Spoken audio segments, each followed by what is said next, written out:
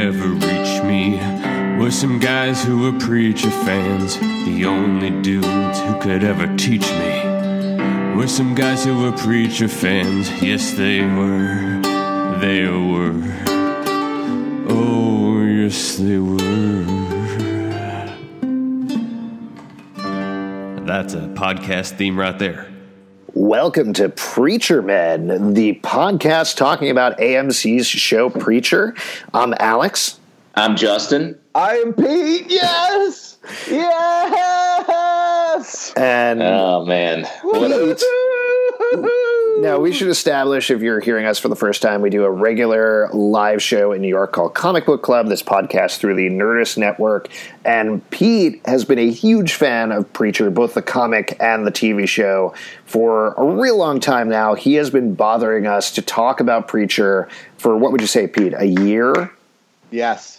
Well, he's been bothering us for a long time, but specifically about this. For 10 years, I've been bothering you, yeah. Yeah, but so he's been talking about it for a while, and we decided with the show coming back for a second season on June 25th on AMC that we would do a podcast leading up to it and leading into the new season. So we're revisiting the episodes. I think, Justin, both you and I watched the first couple of episodes and then got real busy. Is that basically what happened?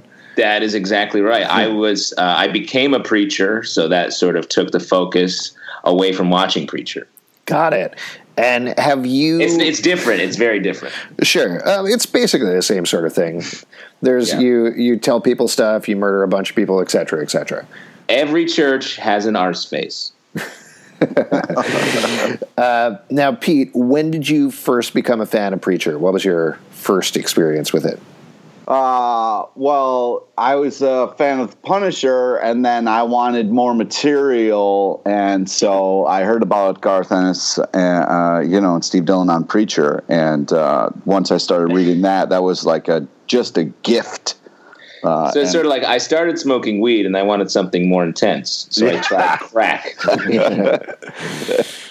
I mean, I'm not encouraging people to do crack, but yes, as far as comic books are concerned, that's a perfect analogy. Sure. Let's just say, for the record, that Pete is encouraging people to try crack, and we can move on from there. No? Nope. Crack is whack. Cool. Good one. Now, Justin, what about you? What was your experience? Have you read Preacher at this point? Not to jump into confession too early, but no, I've never read Preacher. You should. It's amazing. Yeah, that's what I hear. But now I'm watching the show, so I can just see it through these innocent, virgin eyes. It is actually very interesting. I mean, I hardcore read it for the first time before the first season came out, and then watched, I think, the first 2 episodes of the show, and then completely fell off. But it'll be interesting to filter that through, because there's a lot of touch points from the comic book, but particularly for the first season, it veers off pretty radically from what happens in the book. So I'm curious. Alex, it's going to be interesting to get your perspective versus usually when it's not interesting to get your perspective. Yeah, exactly. That's right. Now, Alex, you said you hardcore read it. What does that mean exactly? Yeah. You hardcore read something. You just read it fast. Or like you read it like in the skydiving, or like with a gun drinking Mountain Dew. No, I did a bunch of crack because Pete told me to. He encouraged me to, and then I read the book. That's what I meant. Tell you what, all those drugs, Alex, you don't miss a step. You're the same dude. Thank you. You're a real high-functioning crackhead. Great. So I read the whole book in I think a week and a half, all of 7 or 8 volumes or whatever it was, before watching the first couple of episodes of the show. But then it's been a while since I revisited both the book and the show versus Pete, who is biggest Steve Dillon, Garth Ennis fan, maybe in the entire world. Is that fair? Yeah. I don't know if it's in the entire world, but I'm in the conversation for sure. You're in the conversation? Would you say you're the son of a Preacher fan? Yes, I would. Yes, I would. Rest in peace, Steve Dillon. Oh, nice. That was very sweet, actually. All right, well, let's, the way that we're going to run this podcast, normally when we actually catch up to the second season, when it starts to be on, we'll have a couple more sections. We'll take your viewer mail, things like that. But for right now, We're going to talk through the episode, and then we'll talk about some highlights from it, right? Yeah, I would like to touch upon something that you talked about, Zelbin, how it's very different from the comic book. And sometimes that can be a real turnoff to super fans. But I think something that which is great with where we are now with television based on comic books is you can make decisions within the world that make sense for the character in this kind of different telling of the story. And I think they do a great job of keeping the core of who the characters are and just kind of making a different choice so it's not like I'm seeing just the comic book on television. I agree with you. I love that, especially on a show like Game of Thrones, they do that a lot. American Gods, they do that a lot. Yeah, we should mention that we do a American Gods podcast as well, and make sure to mention Game of Thrones every episode because Pete has never watched it. So let's get into our Preacher podcast versus melding everything together in some super podcast universe. Yeah, that's true. That's a good point. Yeah. But so we're going to talk about the pilot this episode of the podcast, the first episode of the Preacher series, which was written by Seth Rogen and Evan Goldberg. And Sam Catlin, excuse me.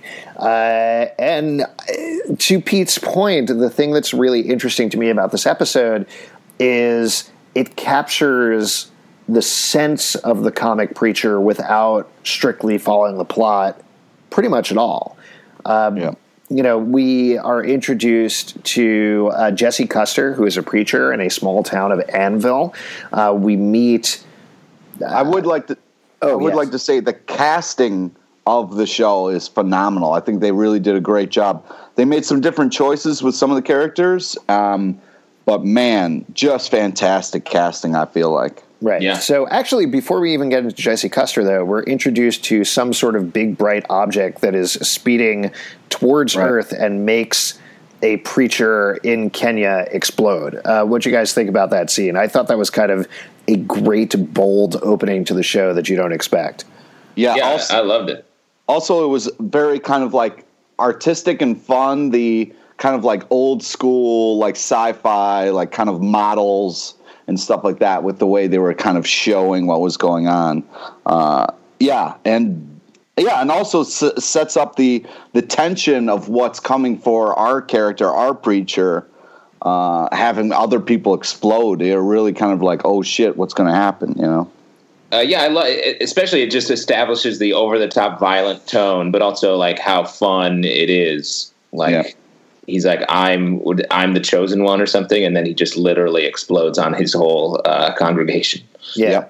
One of the things that I got big time from this series and from this episode in particular is there's a bit of a Sam Raimi vibe going on, I feel like. Yeah, particularly Evil Dead type stuff where it's just over-the-top violence, and it can be scary sometimes, but it's also funny and gross, and that's something that Steve Dillon definitely pushes in his art, and Garth Ennis in his writing, so I think they did a really good job of just putting it right out there.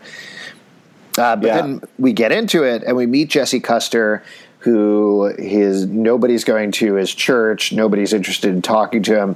What do you guys think about Dominic Cooper as Jesse? How'd he do? I think he did phenomenal. I really think it really captures him and what he's all about, and the hair is perfect. So yeah, I mean it's fantastic. Having not read the comic, it's interesting. The character feels like pretty depressed, but otherwise, so he sort of like has a dead-eyed look at the world. Right. So that's interesting to me. I want to see more from him, and I'm assuming we will. No, that's it. He's done after this episode. He just disappears.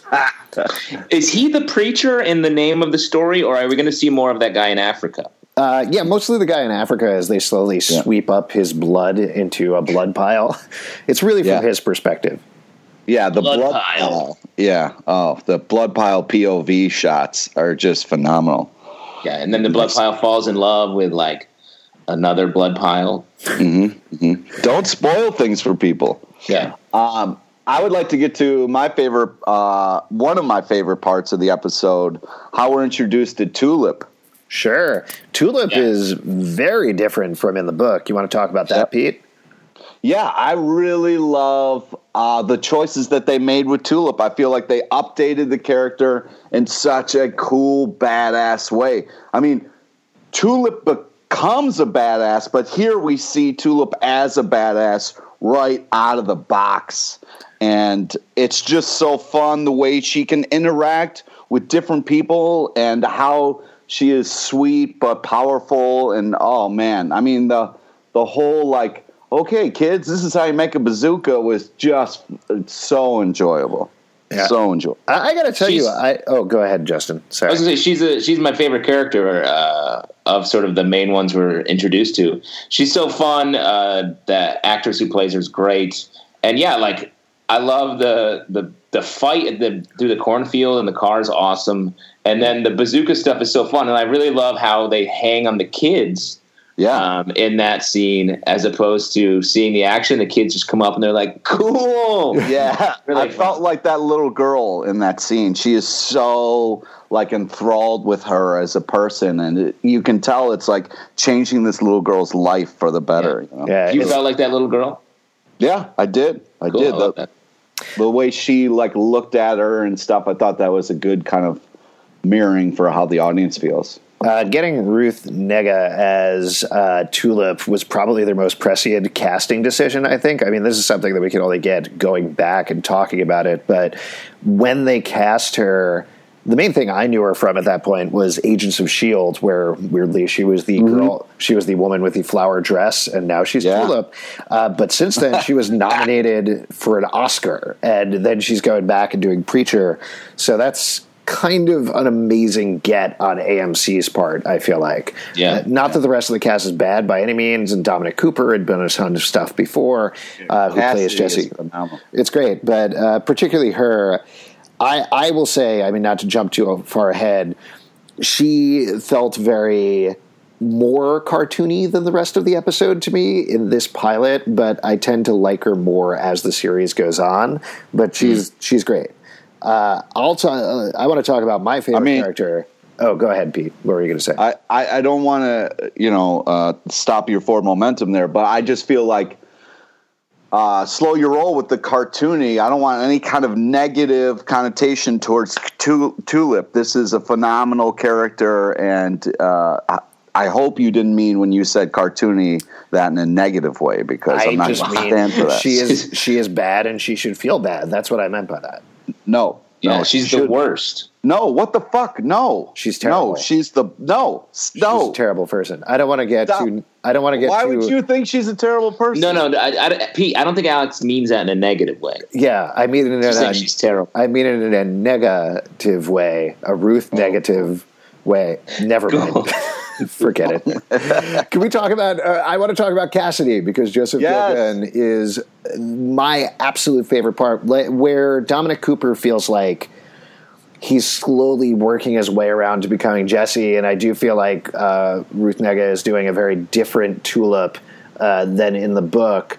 Cassidy is Cassidy, like straight up. Even though he's introduced in a different way, right doing stuff out of the book. Oh my God, it's incredible how much he is channeling that character, and the way we're introduced to him. I mean, this was the point, even more than the Preacher in Kenya exploding, where I felt like I was watching a Sam Raimi movie, because Cassidy is introduced bartending on a plane. He's joking around with people, and then in the middle of that, it turns out that he's a vampire and they're vampire hunters, and they start pulling these weapons out of everywhere and fighting him. Yep. And I believe it's done mostly not silent, but without a score. So you just hear people screaming and yelling, and they have these push-in shots that I was like, this is straight out of an Evil Dead movie is what's happening right now. And it's great. And it's so funny, like there's just weapons like laying around that, like, it's just funny the way they did it, in the same way that Sam Raimi does, where it's like, there's just an axe there. Well, when you're a vampire hunter, you're going to have weapons everywhere you go. I mean, that's just part of your life. Pete, I've hunted vampires for years, and I just have a weapon. Well, you're not prepared then. You're not really prepared. Talk to the vampires that I've hunted and killed. I'm glad you're alive, but you've been lucky. You have to step your game up if you're going to continue to do this. Okay, why don't you get bit by a vampire, and we'll see who ends up getting hunted. Yeah, all right, maybe I will. You're done. You bring that shit to me, man. I'm done hunting vampires. I'm hunting Pete's. You will lose hard. Anyways, I feel like I'm standing right behind you. I'm standing right behind you. You are not. I am. Look around. I am looking around. I feel like, yes, I understand what you're saying about Sam Raimi, but what's nice is it's a different, yes, it has that humor with that violence and that over-the-top gore and kind of stuff, but I feel like it is its own thing, especially just because it's like you're just sitting there, and what a fun device to be like, meanwhile, 30,000 feet in the air, and just cuts to that. I thought that was such a cool, creative. Yeah, listen, when I just want to say, when I'm comparing it to Sam Raimi, that's a compliment. I'm saying that as a good thing versus the performance of Tulip, which is like real bad, like offensive. It's just one of the. I feel like I'm angry when I watch it. It's different things. Like it's just comparing it. So bad. Yeah. Stop saying that. I will say the Cassidy scene though has two of my favorite bits. The end of it where he's impaled the pilot with the bottle and ends up pouring a water bottle full of blood for himself is great and hilarious and gross. And then he jumps out, causes this crater to happen from jumping out at 30,000 feet, and sucks a whole cow into the crater with him. Both of those things are so fun and so over the top insane and absolutely wonderful. I love it. The thing that's interesting about this to me, though, is how quickly Cassidy and Jesse jump into friendship, though, almost immediately. Can we talk about that bar scene? Yeah, I think or is that jumping ahead too much? Well, yeah, I would like to back up and talk about the way, like, I think what's so great about Cassidy is the fact that he is on such a different plane than everybody else. So, like, he's funny, yet really dark and fucked up. So, like, the choice to make I'm going to bring an umbrella with me as I jump out the plane was amazing. And the fact that he is thinking ahead, like, I'm going to need blood if I'm going to survive this, unlike Justin, who doesn't think ahead and prepare. Like, he knew he would need that blood to survive. And, I think that it's such a cool, fun part of the show. And they're different characters, but when they meet, like, that's when the story starts, and it's pretty awesome. And as far as what you're saying, like, yeah, you're friends right away, but sometimes when you meet somebody and how you meet somebody, it's kind of instant, And it's like when the three of us met. Yeah, definitely. Pete, by the way, I already killed you. You just don't know yet. Dude, you would have sent off a motion detector. I know you, bro. All right. A motion detector? You have a motion detector? Dude, I'm not going to give away all my secrets, bro. You have no idea what you're walking into. If you Jesus, this is terrifying. So they get to a bar. Jesse's drinking there. The plot line that we haven't really talked about is there's this whole abuse thing that's going on where a kid comes up to Cassidy earlier. Not Cassidy. Comes up to Jesse Custer earlier on and says, hey, my dad, he's been hitting me. He's been hitting my mom. Can you do something about that? I heard you were a badass back in the day. And Jesse lays out everything that he's going to do in the world of pain he's going to bring, and the kid kind of backs off a little bit. So Jesse does the responsible thing, goes and talks to the wife at her work, and she reveals that she kind of likes it. It's part of their sex life, which is a real uncomfortable conversation. But Donnie, the guy, confronts Jesse in a bar and is like, how dare you go to my wife's work and talk to me? We're going to beat the shit out of you. At which point, I feel like we meet what I'd arguably say is the real Jesse. Yeah. And you get just a glimpse of what he can do. Yeah. And, I thought that was really, this thing about if you're a preacher, all these people dump their problems on you, dump their stuff, and it's like, what can you do? How can you help? So at first he's like, I don't know, kid, fuck off. But then he's kind of like, it eats at his conscience a little bit. He's like, all right, fine, I'll go talk to her. It had to be hard. And then, like, just the change in her as a character, like, you think that she's kind of like small and mousy and she's at work and she's doing stuff, and then she's kind of like changes and is like touching her necklace and being like, yeah, yeah, that's how I get down. And he's like, holy shit, what have I done?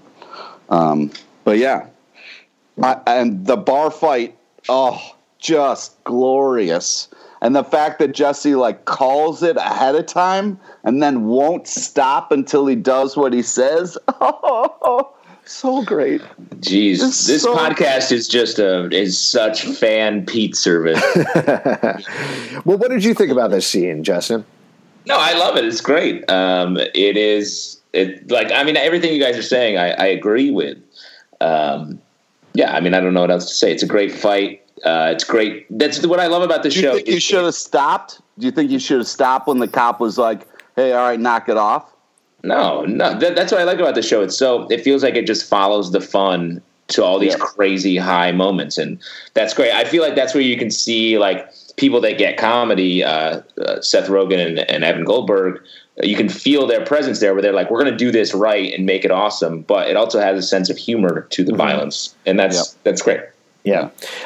So then this leads into, this is how Jesse and, oh my gosh, name of character, Cassidy. Wow, why did I blank on that? This is how Jesse and Cassidy meet. They both get arrested. They become fast friends almost immediately, which is like, I mean, that's how you become friends, right? You get into a bar fight together and you're like, cool, we're friends. We're best friends now.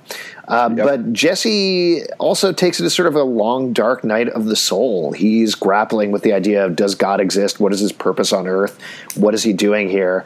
At which point, the comet that's been flying around and murdering people, we should have mentioned this, that kills Tom Cruise, rip Tom Cruise in the universe of Preacher, which if I remember correctly was like a big deal at the time when the pilot happened, that people were really pissed that they had killed Tom Cruise. I feel like Scientology came out. It's not like, I mean, they just mention it. No, I know, but I think Scientology came out pretty hard against Preacher, which is pretty hilarious, if I remember correctly. But so then the comet knocks out Jesse, and he wakes up 3 days later on Sunday morning when he was planning on quitting, but things go a little bit differently. Justin, since you're relatively new to this, what did you think about the scene, and what do you think about what happened next? Well, I don't know. I mean, I don't know. It feels like it's a mystery to me because I don't know. But I think did this comet choose him? Why? How did he pass? Why did he pass the test? Well, he is so strong. Physically, you love him. You're in love with him. That he so strong and beautiful and real that he can withstand. The comet's looking for a pure soul to inhabit that can hold this power that is off Earth, and he is the only one who has survived so far. He's the only one who can hold this on Earth. Why? Well, because he's so badass. I don't think that's totally a badass. Yeah. I mean, without spoiling too much, I don't even know if they necessarily address this specifically in the first season, but I don't think that's specifically the reason. Like, I don't think it's just because he's a badass that he can hold this thing inside, but certainly that's something that we'll probably find out later, if anything. But it does give him a power. He gives him the power. We didn't mention Brian Husky is in this episode. Do you guys know Brian Husky through comedy stuff? Have you? Yeah, he taught my level 2 at UCB. Yeah, there you go. Well, he's dead now, as we find out in this episode. Pretty sad. He never told me how to finish an improv scene. Yeah, you got a yes and is the second part of that. You say and twice? No. Yes and. Anyway, it's too complicated. God, I hate improv. Yeah. Yes, and you are very smart, Alex. Oh, thank you. I'm just glad that we script these episodes instead of improving them. So Brian Husky has this small arc in this episode where his mom is constantly bothering him. He keeps bothering Preacher about it, and Preacher, the first time we hear this voice, the voice that presumably comes from this comet that now inhabits him, he says, "Be brave, tell her the truth, open your heart." And so he marches down to Florida, tells his mother the truth, and then rips his heart out of his chest. What do you guys think is going on there? Well, yeah, I mean, he literally does what Preacher says to the T. Mm-hmm. Yeah, and that's the voice of God right there. That's a hell of a power to have, and that really sets things up. But yeah, I thought you're like, holy shit when you see it. It's very intense scene, but I think like done with a little bit of humor that makes it so much more enjoyable. Yeah, it's very Sam Raimi-esque, if you will. Oh, Jesus. Yeah, Game of Thrones. Well, the thing that I think is really interesting about this is it's showing, first of all, you think he's the preacher. A preacher is somebody who we trust. It's a religious figure. It's somebody who has the best intentions. But in this case, even though it's played as a sweet scene, as it's something that Jesse is try to do the right thing, there's a really dark, bad undercurrent to it. So where we think he's been given this godly power because he's asked for God's help, and that's when this thing inhabits him, maybe it's not all it's cracked up to be. I guess that's what I got from the scene. Yeah, I think that makes a lot of sense, and I think that speaks to like religion, the power of religion in general, and that's what I took from it is like sort of a be careful what you wish for, monkey's paw sitch. Mm-hmm. Ah. Yeah. Now the other thing that we get before we wrap up the episode is what, Pete? Will you say it if you're so upset? Arseface. Oh yeah, we actually skipped over Arseface completely. You want to talk about Arseface, Pete? Yeah, I mean, how creepy was that, like, milkshake type thing that was being made for Arseface to, like, it was such a fun, kind of scary moment where he's walking up the steps with this bloody milkshake that has, like, raw meat in there, and it's just kind of like this creepy, like, who's upstairs. Then we have the reveal of Arseface, who is this sweet little kid who maybe made some bad choices in life, you know? Yeah. How'd you feel about Eugene, a.k.a. Arseface, Justin? I think he's got a problematic face. That's going to haunt him. Yeah. Or an absolute gift. Eugene, though I like the actor and I like what they did in the episode, was my one disappointment from the book to the show, because you can't exactly do Arseface the way that Arseface is in the book. Like, he is straight up unintelligible and just horribly disfigured, actually looking like an Arseface. And here you have a guy with a prosthetic on his face, and they do a good job, and he's fun. And I think, like I said, it's a sweeter version of the character. It's a sweeter version, sweeter Arseface. Yeah. It's like a more innocent, sweeter kind of. Even though what he did was so fucked up, but I think that. They're making different choices. And, I know. Just my problem is that the joke doesn't quite work because you can actually understand him. Like, if you close your eyes and listen, you can understand what he's saying, and you don't need the subtitles. Versus in the comic, he's basically going, and then but you can't do that. You can't do that in television. I mean, you could. It's kind of like an I Am Groot situation. It's like that. It's like that television show. You can't do that on television where they all shot themselves in the face. Sorry. Yeah. Bad joke. It was like it's like Mumbles and Dick Tracy, and they just got to slow the tape down. Yep. Exactly. It's hard. It's just hard to translate it. And what can you do? You gotta. I think they made the best attempt. Sure. It just doesn't totally work for me. I mean, listen, it's not as bad as Tulip, which is horrible. Oh, fuck absolutely you. Just the worst fuck thing. This bit, like, you offensive. fucking dick. Stop it, you stop it. Don't you talk about Preacher like that. Yeah. On this show where we review Preacher. No criticism. Don't you say this thing that you do not believe. All right, let's talk about the last part of the episode, though. As we've been going around the world and seeing these various preachers and religious figures and Tom Cruise destroyed by the comet that eventually inhabits Jesse, there's two men who have been following it around, and we end the episode with them realizing that the thing that they've been following around is here. It's in Jesse. They eat a tea bag and head towards the church to go encounter him. So what do you guys think's going on here? I mean, I feel like, do all of us know at this point? Do we need to play coy about it, or how do you feel about this? I mean, it's clear they're from France. You know, they eat tea bags there. They love tea in France, and so that's where they're from. Sorry, yeah. Pete, do you think they're cone heads? Is that what's going on? Yes. Yeah. All right. Nice. Coneheads rep. Yeah, always. Yeah. It's one of those things where it's like, okay, how do we show this isn't what you think it is? I'll have them eat the tea bag, you know? Yeah. Have you guys ever eaten a tea bag? Yeah, every now and again. When I don't have any like hot water, I'll just put it in my mouth. Yeah.